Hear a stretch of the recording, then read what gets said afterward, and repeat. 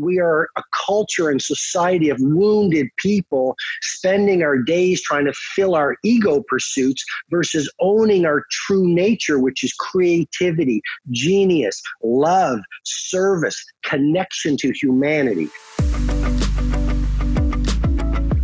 Welcome to Betty Bites, a decidedly delicious, short and sweet mind snack for your brain to chew on. I've gone back into the Betty library and pulled out my favorite Betty sound bites, a recipe, you might say. It's bits of wisdom, sprinkles of knowledge, and a dash of dry humor for you to do and be better. You know, Stephanie, your life, your income, your impact will never be any higher than your pain. People are wondering why they don't have income, or they're not as creative, or they're not as productive. And you're right, they don't want to go into Heartset, but that's why they're medicating themselves with white screens or cocaine or money addiction or busy being busy. Right. And so to say, you're right, society tells us don't feel. Society tells us Heartset and emotions, they're weak. Well, if you have all this suppressed pain, let me put it to you this way. We are born into perfection. And from the moment we are born, we are denied our genius. Here's what I mean. We're born as kids into curiosity, love, true power, creativity. And then mommy says we're not smart. And then we're 4 and daddy says, be reasonable. You can't be a billionaire or a Picasso. And in grade 7, a teacher says, behave like everyone else, and we shut down our creativity.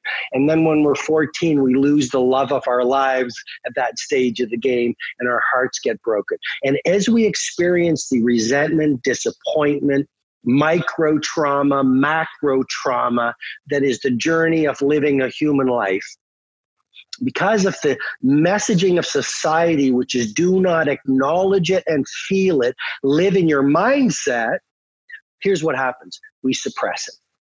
And so we have what Carl Jung says, this shadow side. And I call it a field of hurt. And it's actually toxic energy within us. And we stuff it into our subconscious. Now we think it doesn't come up. Well, it does come up. It comes up in addiction, for example. And that's why so many people are addicted to noise. They're addicted to busyness. They're addicted to drama. They're addicted to procrastination. They're addicted to being busy.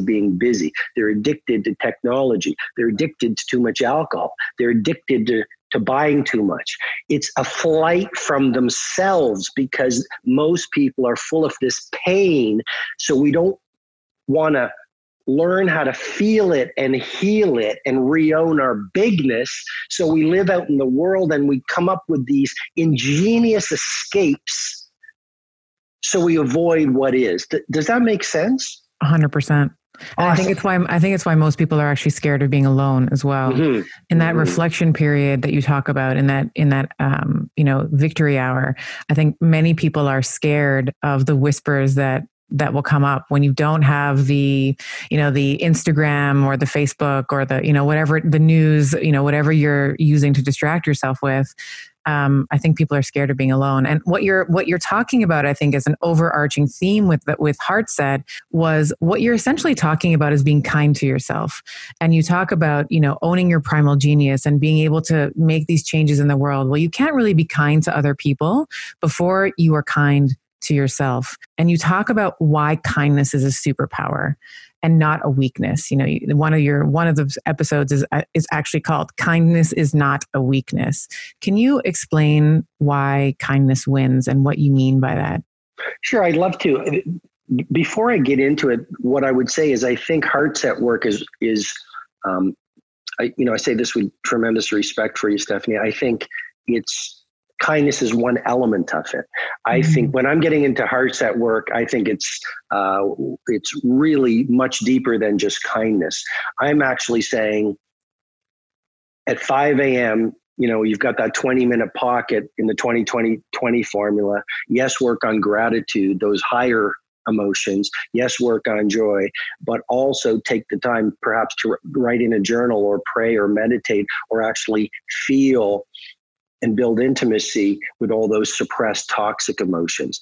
And so it's I believe even more than kindness, it's about doing the emotional work to access the wounding that we've picked up from childhood, because every one of us, unless you're enlightened, we all have these holes. And that's why even the billionaires, if they're not conscious of these holes, they become addicted to more yachts and more money and more things, because they're not aware that they've got these holes that they're trying to fill. So it's more than kindness. It's about doing the very brave, honorable work to fill our holes so we become more powerful. If you look a lot of the leaders on the planet, they're toxic. There's very few pure leaders, Mandela's, Mother Teresa's, MLK's, and Gandhi's, because we are a culture and society of wounded people spending our days trying to fill our ego pursuits